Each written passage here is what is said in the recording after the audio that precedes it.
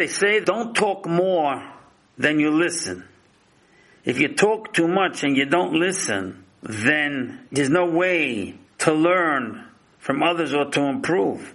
One of the greatest attributes that Yisro had says, Vayishma Yisro, and Yisro heard. In Jewish they say, Nishtert gehert, not that he heard, der hert. It registered in his mind. What did he hear that had an effect on him, that made him change the course of his life?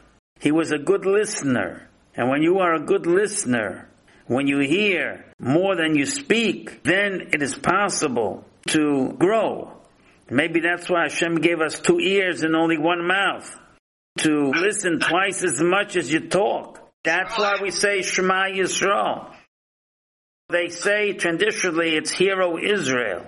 But I always say it's not just about Hero Israel. You're talking to yourself. You, Jew, listen. Listen.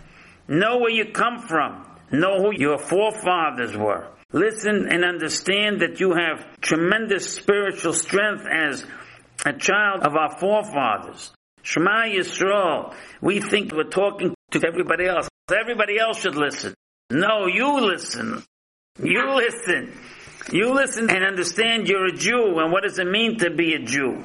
It's a very, very difficult thing, that as much as we talk, we gotta listen twice as much.